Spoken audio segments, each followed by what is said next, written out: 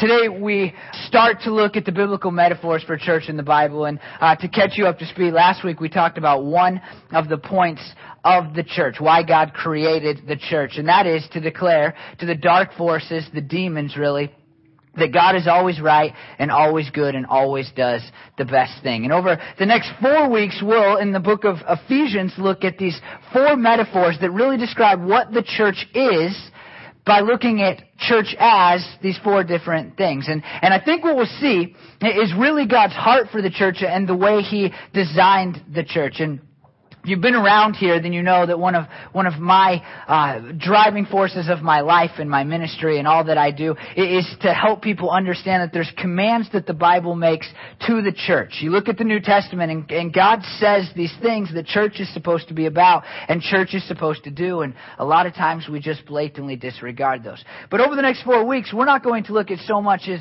what God says we're supposed to do, but rather what we are. And I think out of that, as we see what the church is, we're going to find kind of God's heart for us. And we'll see some of the things we should be doing differently. And we'll be able to look and examine and ask ourselves the question, if somebody were to look at our church, the church in America, would they see this to be true? And the first of these metaphors is church as bride, and that's what we'll look at today. If you want to open your Bibles up to Ephesians 5, we'll look at 21 through 33. And it's a simple metaphor because it's something that we all understand, and at least at the beginning, if you've been married, at the beginning of your marriage, then you at least had an idea of what a great spouse looks like. And you had all these high expectations and these high hopes. And if you're not married yet and you're just like, you like people, but you kind of understand this metaphor already because you think they're perfect. And it's like, oh, she could never do anything wrong ever. She can, just so you know. You understand this idea and this concept and what it is supposed to mean for us. And so I'm just going to break it down for us. I'll start in verse 21. Submit to one another out of reverence for Christ. Now, context is important for this first kind of setup verse here. That came out of nowhere. You think, well, that's not a very good book in the Bible. But context helps us. And so here's some things.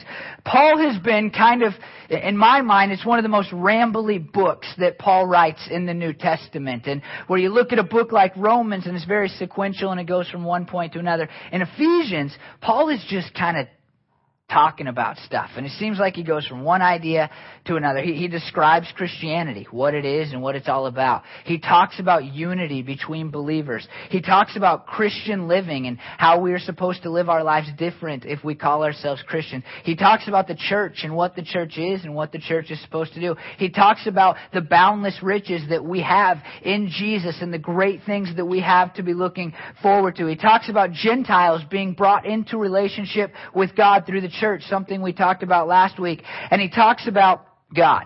And so you see kind of all this jumbled up stuff. And at the beginning of chapter 5, he says this: follow God's example, therefore, as dearly beloved children, and walk in the way of love, just as Christ loved us and gave himself up for us as a fragrant offering and a sacrifice to God.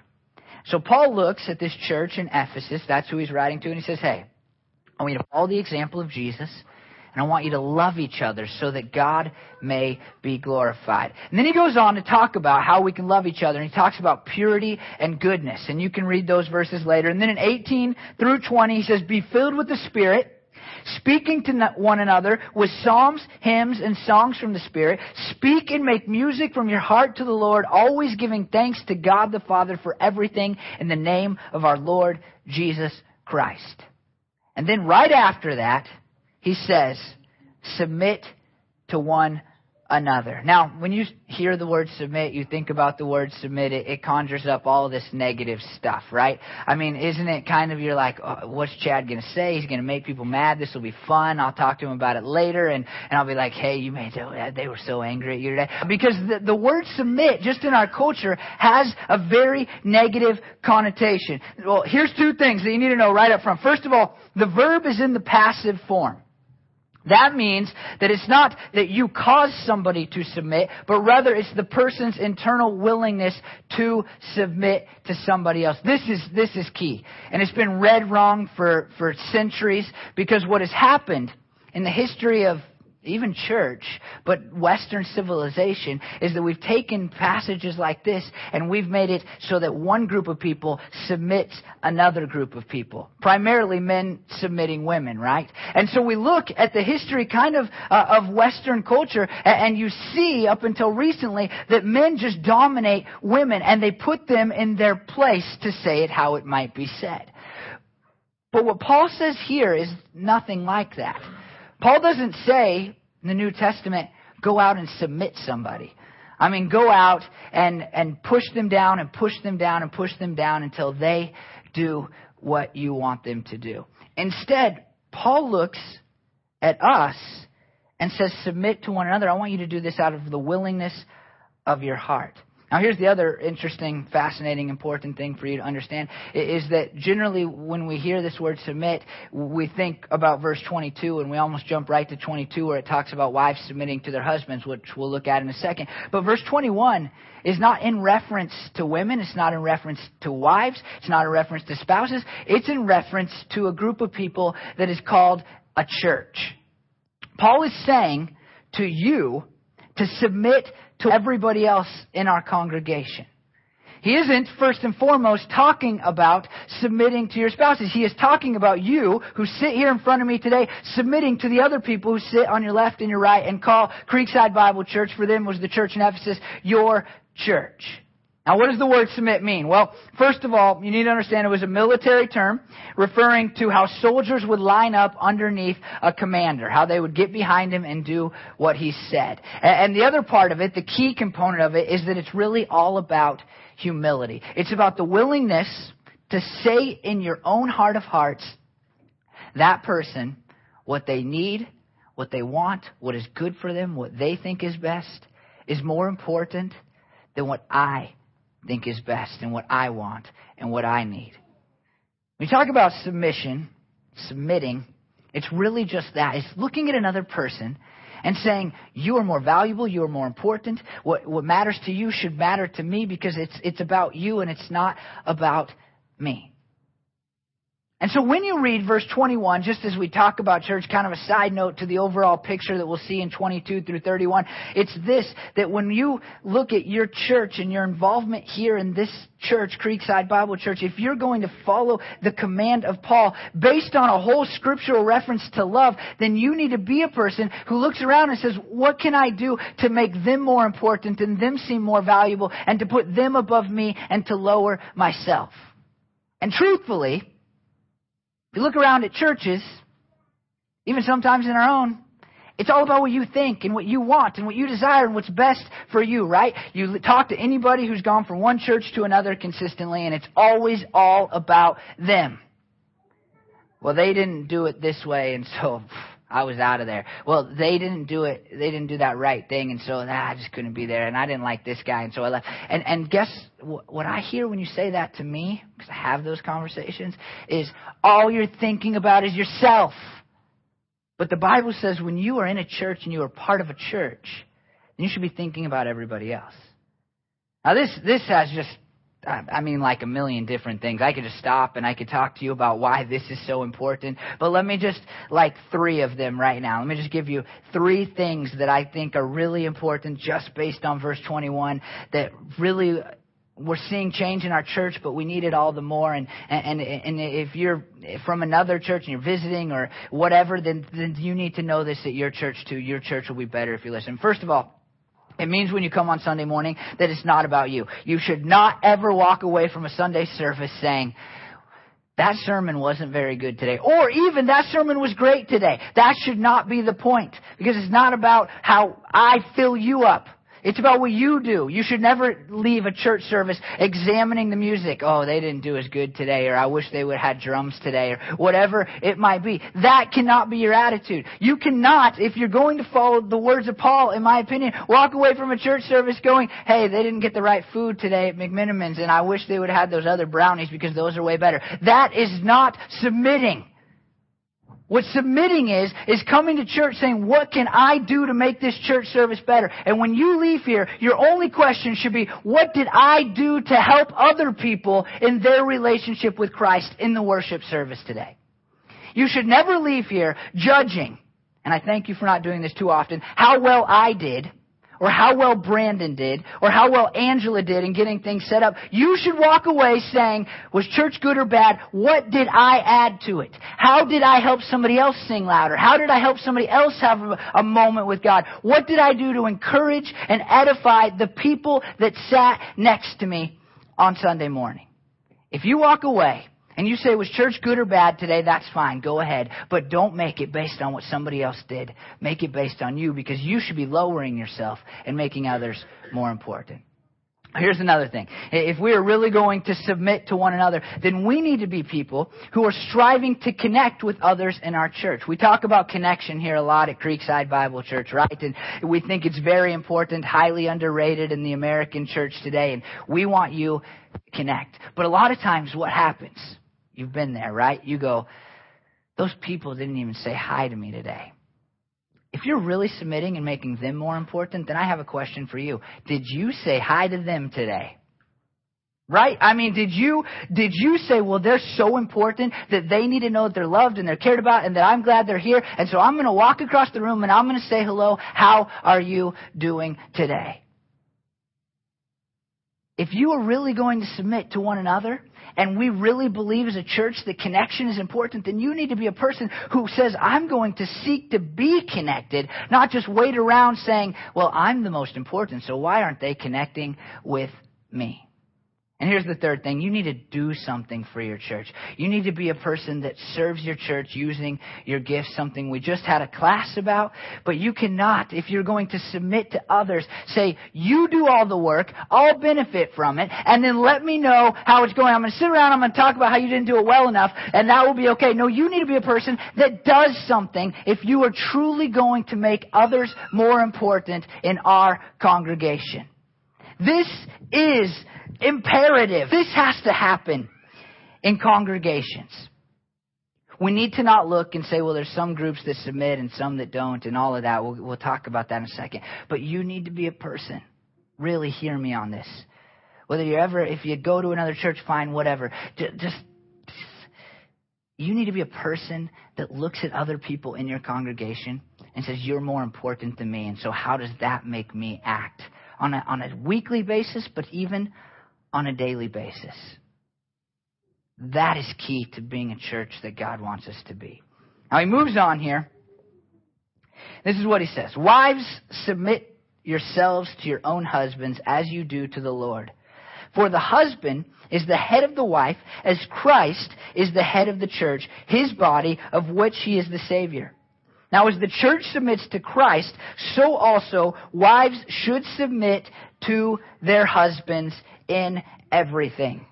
Now, here it is, right? I mean, and so here's the thing. You need to understand. The point of the passage is not marriage. In fact, if I was to flip to the very end of this, verse 5:32, it says this. This is a profound mystery. This is his summary statement. But I am talking about Christ and the church. And so for us to get hung up on what does this mean for a marriage is really to miss the overall point of this passage of Scripture. However, I'll make a couple of statements. First of all, this idea of wives submitting to their husbands seems way controversial in our 21st century modern type of thinking, right? But for the first century person reading this, the man and the woman who were married sitting in a congregation hearing this in the church in Ephesus, there was nothing at all controversial about this. They, in fact, would have struggled more with what we'll read in a second. Husbands, love your wives. Because at the time, wives were treated as property. And so for a first century person, I'm not saying this is good, I'm just saying it's a fact. They would have heard this and they would not have batted an eye. They would have said, Paul, why are you telling us that? We already know that we are supposed to submit to our spouses. We already understand that we don't even have a choice in that matter. So why are you even telling us to do that? Now here's the other really important thing. Wives, you should submit to your husbands. You should make your husband more important in your eyes. It's just the truth of it. We should all be doing that to each other, according to what Paul says. And so therefore, wives, you should do that for your husbands. And I would even argue, if I could, that what Paul says next about husbands and the way that they are to interact with their wives basically says the same thing. He just doesn't use the word submit. I mean, he basically describes submission for about 4 verses when he talks about what husbands are supposed to do to their wives. And so basically, what we hear in Paul is this, that we should be, especially you wives to your husbands, looking at them and saying, you're more important than me. What can I do to lift you up to make your life better? Why does he single out women? Partly because God has set up marriage in a certain way and created gender in a certain way where men are supposed to be leaders and women are supposed to be followers. Not lesser followers, but followers. That's part of the reason. But here's the other reason, and maybe it's a reason that we've never thought about before. Maybe it's because men aren't too good at this. I mean, honestly, what he says next about giving up your life for your wife, that's submission in some ways, and he'll say that in a second. But I'll tell you, it's a lot easier for Bryn to look at me and say, you're more important, and to live her life in a way that demonstrates that, than it is for me to do that for her. And I try to make her the more important one in our marriage, but she's just naturally better at it, and I've seen that in other women as well. And so Paul understands gender, and he understands that we have roles. That's clear in the New Testament. But I also think he just understands that this is what makes a marriage better. And we've gotten away from it in our modern culture. And guess what has happened? We see divorce everywhere, right? So maybe if we just took it seriously, what he says about marriage, women, you first, if you took this seriously and said, you are more important than me, and I'll live my life as a reflection of that, then maybe we would see the divorce rate go down. But the point is not marriage again. The point is that the church is the bride of Christ. That's what it says here, right? I mean, it says, for the husband is the head of the wife, as Christ is the head of the church. And so throughout the New Testament, you see this picture. Church is the bride. Let me list some verses for you. I'll read them. 1 Corinthians 11:2. I am jealous for you with a godly jealousy. I promised you to one husband, to Christ, so that I might present you as a pure virgin to him. That's Paul talking to a church in Corinth.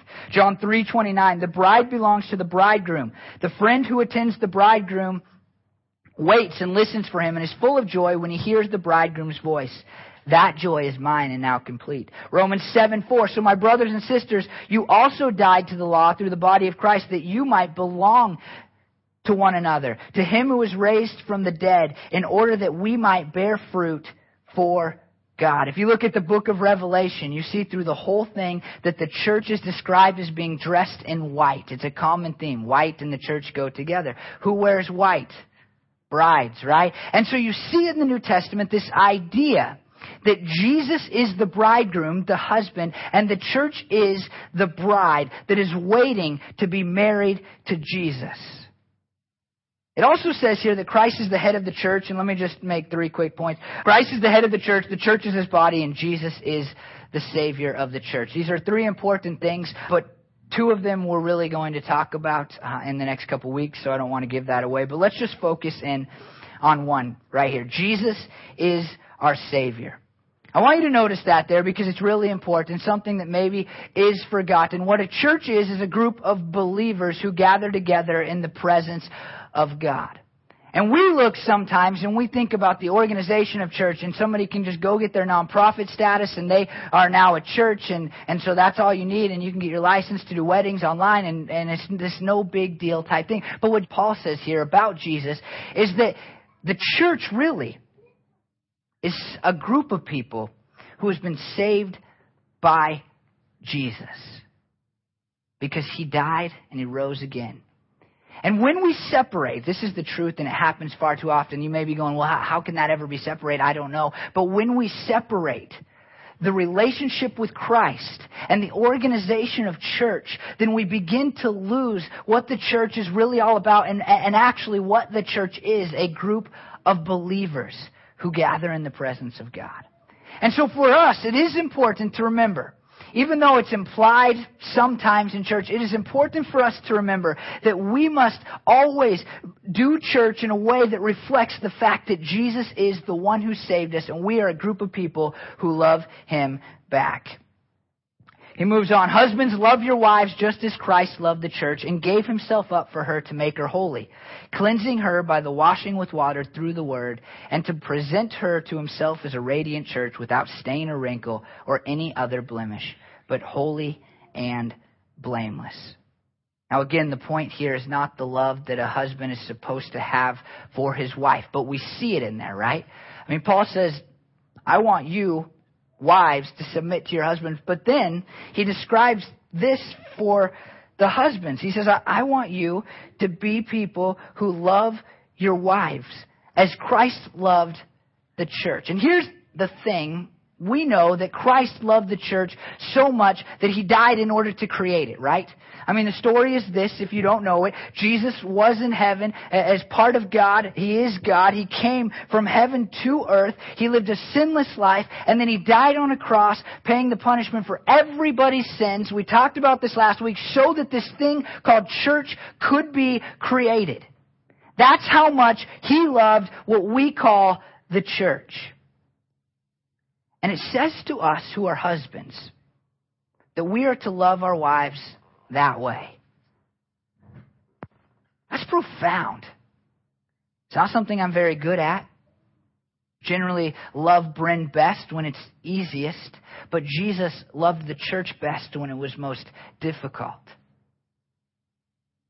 Far too often this has been ignored, and maybe it's because I am a husband that I'd rather sit here and talk about this than I would about wives submitting, because I look at the way husbands are today and I just don't see us being the loving people that we are supposed to be. Now let's be honest and serious. This doesn't mean that we're pushovers. Jesus has never been a pushover towards His church. He gives us instructions. He gives us rules. He tells us how He wants things to be done. Sometimes He will pull away His presence from our midst if we're not being obedient to Him. And so it doesn't mean that we as husbands are to be pushovers who say, hey, honey, do whatever you want. I'm just here to love you and forgive you. That's not true. It means that we love. It means that we lead. It means that we do what we need to do to see the wife's best interest come to fruition. It means that we take a stand at certain points and say, honey, that's not the way we're going to do it, because that is not what is best for you and best for our marriage. It means that we step up and we do our jobs as it is written in Scripture. Wives are supposed to submit to that, look at us as leaders, but we need to start being leaders if we are going to ask our wives to truly do that. And so Paul here is not talking about first primarily husbands and wives and all of that, but we see some of the greatest principles for a marriage, and that is that women are supposed to be submissive, respect, look up to their husbands, say, you are more important in this marriage than I am. And a husband is supposed to look right back at their wife and say, you know what, thank you for being that way, but I'm going to do everything I can to lower myself and make sure that I'm leading and loving and doing everything for the best of this family, specifically you.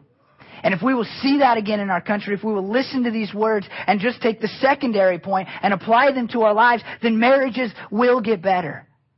But we have is this psychobabble and this misunderstanding of what it means to be a couple, and we disregard the words of the Bible, and we don't think about them, we don't put them into practice, we don't act on them. We say, well, my marriage is bad because they're doing the wrong thing. Well, they're more important than you. So you need to look at yourself and say, what can I do to fix it? That's what you need to say to yourself. But the real point here is Jesus, what He has done for the church. Because it says listen to this, just as Christ loved the church. This is just so important for us to understand. We separate too much church and Jesus. And I know we sing about Him on Sunday mornings and stuff like that. But here's the thing. Jesus is not against us. He's not working against us. He's looking down at the church.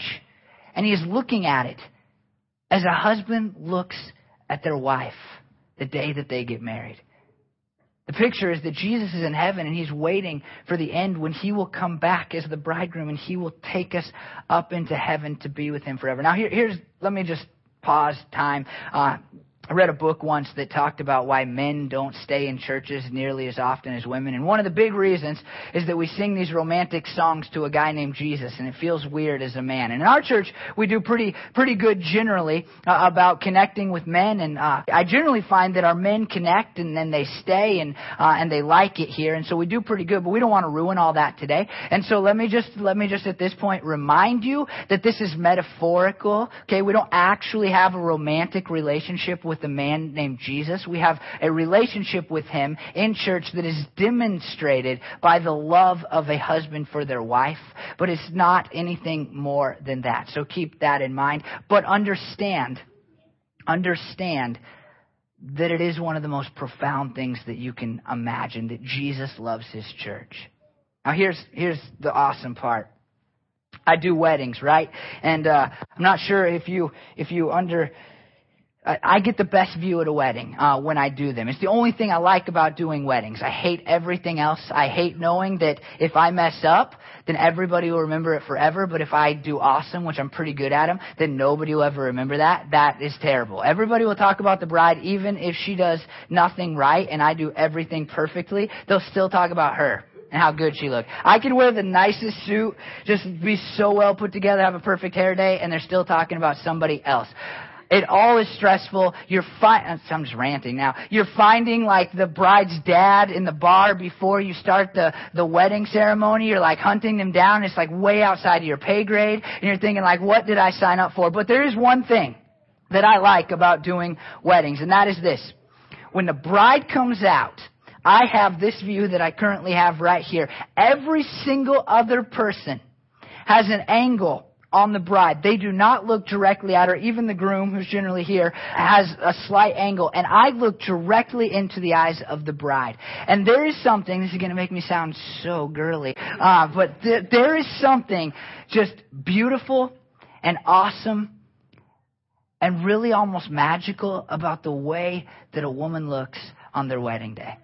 It is like this kind of thing that people say, you know, like we say babies are cute, but generally they're not. They're like gross. But there's truth about the bride thing, because when she comes out, she walks down that aisle and I'm looking directly into her face. There's something different. There's a glow. There is an excitement. There's just something beautiful and awesome about it. When it says that Jesus loves the church, his body of believers all around the world that gather each week in his presence to worship him and glorify him and to hear from him, reminds me of that. I think Jesus is just looking at us as a congregation and all the congregations around the world that are truly his followers, and he's looking down on us and he sees something beautiful and something magical. It's like that groom who's up here looking down at his bride, can't see her as well as I do, but he's looking at her and he's thinking, oh man, I remember how hard I worked to meet her, and I remember how I stumbled over my words that first day. I think Jesus is looking down at us who gather in his presence, and he's going, I remember how much I gave so that you could be this thing. I remember how much it cost me and how much I loved you, how much I had to suffer in order to make that happen. He loves us. It's too forgotten. We separate church and Jesus too often. We make church one thing and then we talk about Jesus, but this is his bride. We are his bride, and he is looking down and he loves us and he cares about us. And here's some things that he does because of that. First of all, he sacrificed. He died to make us holy. Holy is a word that is used often but rarely understood. It means to be set apart. It's a word that can also mean sanctified, and what it means is simply this, that Jesus, through his death, made it so that believers are something different and unique from the world. In the Old Testament, it talked about how the Jewish people were set apart. And in the New Testament, we read this in 1 Peter 2:9, but you are a chosen people, a royal priesthood, a holy nation, God's special possession, that you may declare the praises of him who called you out of darkness into his wonderful light. 1 Corinthians 1:2 says, to the church of God in Corinth, to those sanctified, same word, in Christ Jesus and called to be his holy people, together with all those everywhere who call on the name of our Lord Jesus Christ, their Lord and ours. Jesus gave his life so that we could be his in a unique and special and different way. It's an amazing thing. I mean, it's not an impersonal thing like Jesus died for the world. We get that. But no, Jesus died so that you could be part of this thing that he loves unconditionally and passionately like a bridegroom loves their bride. He also is cleaning us with water through the Word. This is important. He wants to make us, he is making us more holy, more set apart. He is working in our lives through this thing that we call church so that we can become more like him, so that we can become less dirty, so that we can remove sin from our lives and live the lives that God has called us to even before we were born. And here's the goal. Pay attention to this goal. The goal is that we would become radiant.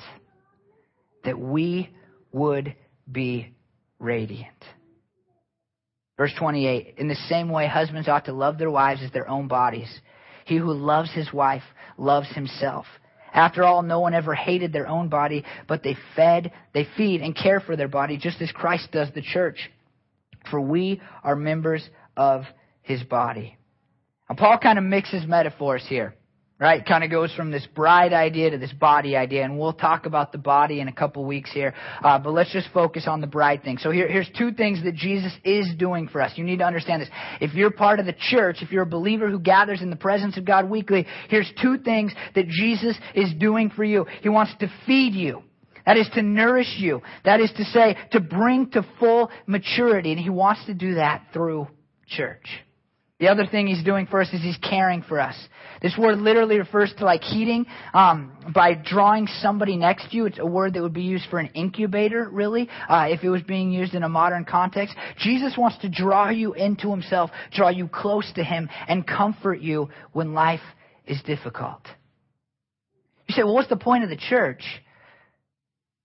For me, if it's all about what I can do for others, then what's the point of being a part of this thing called church? Well, here it is. Jesus is working in the church to do two things. To draw you closer to him. To move you forward as a human being, as a follower of God. To comfort you. That's a pretty big deal, right? I mean, because don't you, if you just stopped and you admitted for a second, wouldn't you say like you don't live the life that you want to live? You're not as nice to your spouse as you should be. You cut corners at work a little more than you think you should. You just aren't as nice to people at the grocery store when they say things that you don't like. Wouldn't you just kind of, if you could admit it, just say, I'm not exactly the person that I want to be every single day? And Jesus is working through the church to make you into that person. And wouldn't all of you go, well, there's hurt and there's difficulty and there's things, Chad. And so you told me to come here on Sunday morning and really pour out my life. But that's hard because I'm struggling and there's things that hurt inside of me and what is happening for me in this congregation. And Paul tells us that Jesus, through the church, in the church, is just trying to pull you in, keep you warm, and keep you safe. Verse 31. For this reason, a man will leave his father and mother and be united to his wife, and the two will become one flesh.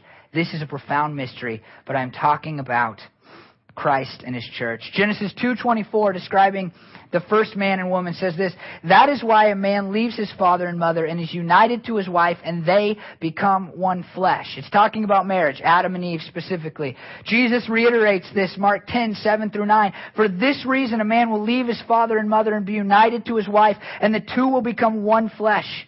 So they are no longer two, but one flesh. Therefore, what God has joined together, let no one separate. This is a profound mystery, right? I mean, what does that even mean? How do two things become one thing? How do a husband and wife become one? They still look like two people. You can still have conversations with them at separate times. They can go different directions. I mean, in a physical, literal sense, they don't seem to or appear to be one person or anything like that. And so the mystery is profound, but that does not make it any less true. When a person marries their spouse, they become one. And in this regard, Paul is talking about the church and Jesus. He's saying that we, in some way that we probably will never understand until we get to heaven, are so integrated and connected to Jesus through this marriage to Him, through being a part of the church, that we are actually one. Now, this has profound importance for married couples, right? I mean, when you start to think of your spouse as you, then you start to treat them differently. Never yelled at myself in the mirror. Actually meant it, right? Never done that. I don't generally disrespect myself. I don't generally, just disregard what I have to say. Like, Chad, don't be stupid.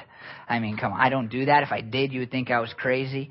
And so when it talks about a husband and wife being one, that's important, right? I mean, it changes how we treat each other. It changes our view of adultery, how big of a deal that is.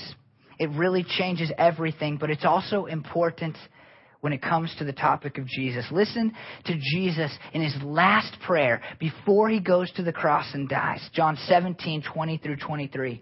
My prayer is not for them alone, talking about His disciples. I pray also for those who will believe in me through their message, that all of them may be one. Father, just as you are in me and I am in you. May they also be in us so that the world may believe that you have sent me. I have given them the glory that you gave me, that they may be one as we are one. I and them and you and me, so that they may be brought to complete unity. Then the world will know that you sent me and have loved me. I've loved them even as you have loved me. And here is the thing that Paul is saying. The church is united with Christ. And we'll see later that we should be His body to this earth. We should be His temple on this earth. And we should be His family on this earth. But in some very real, very spiritual way, we are totally and utterly connected to Jesus when we are part of the church. Because we are His bride.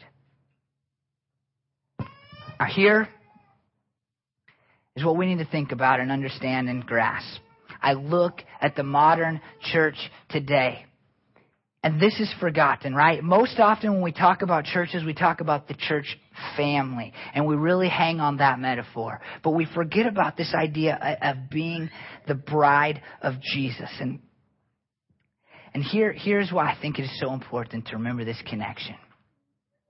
It reminds us, first of all, that Jesus loves us tremendously. He wants us to succeed. He wants us to do well. And that we ought to love and worship and glorify and be connected to Him the best that we possibly can. But I think even more than that, it must make us as an organization of church say, we want to do what Jesus wants us to do. I think that all over the world, churches are committing adultery.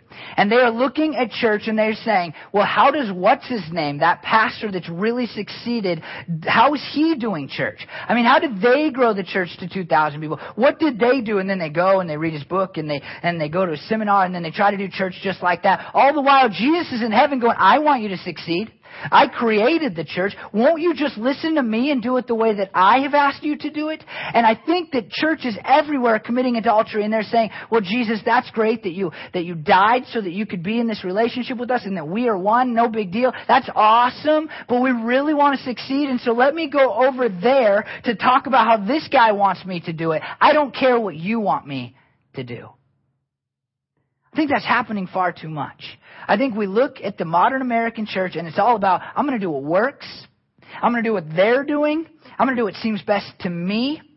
We even ask those questions in our congregation sometimes. Well, what do you think about it? Well, first we must ask, hey, what does our groom think about it? I mean, what does the person who gave his life to be married to us say about this issue? That's an important question. Here's the last thing. When you recognize that you are part of the church and that the goal of church and you individually is that Jesus can care for you and grow you and that He wants to present you at the wedding day when He returns as this radiant, beautiful thing and you are part of it, then you must look at your life and you must ask yourself, is it radiant for Jesus? In the Old Testament, God would look down at His Israelite people, His Jewish people, the people that were His. And when there was sin, even from certain individuals, He would look down and He would be angry. Just read in my own personal reading, couple days ago that they went to battle right after they had crossed into the promised land that God was giving them. And they'd been beating all these mighty kingdoms, just destroying them, wiping them off the face of the earth, really. And they went and they tried to fight this other kingdom, and they lost. And they came back and they said, God, what happened there? I mean, you've given us this land and you told us to fight people. What happened? And God said, well, there was a couple of guys who disobeyed what I had told you. And they took some things from the last kingdom that you had taken over. And they are in possession of it. And so I turned my back on you. With that in mind, I want you to think about your life. And if God is saying through the church, I want to present the church as my radiant bride, glowing and beautiful when I come back. And you must, in my opinion, look at your life and say, am I allowing for God to make His church more radiant through the life that I live? Or am I a black spot? Am I a smudge on the church? Do I make the church look bad? Or am I adding to the beauty? Because Christ is looking down and He loves us and He sees us and He says, that's the person I love. But too many of us are running around and really just being impure. Saying, well, that's great that you love me and you care about me and you want to feed me, but I have my own thing going. And we are, in some ways, prostituting ourselves to the world. We're running around saying, well, Jesus, I know you think I'm the most important, but I think my job is the most important. Or I think this relationship is the most important. Or I think this activity is the most important. And I know with my heart that Jesus is in heaven and He's looking down saying, I want you to be radiant, but you're turning your back on me. Why? I'm up here. I died for you. I gave my life for you. I'm waiting for the day when we are together in perfect unity and harmony for all eternity, and you are acting like you don't even know me. And so when you look at Jesus as the groom of this thing called church that you come into when you give your life to Jesus, then it must make you ask the question, if you're taking it seriously, am I adding to the radiance of the church?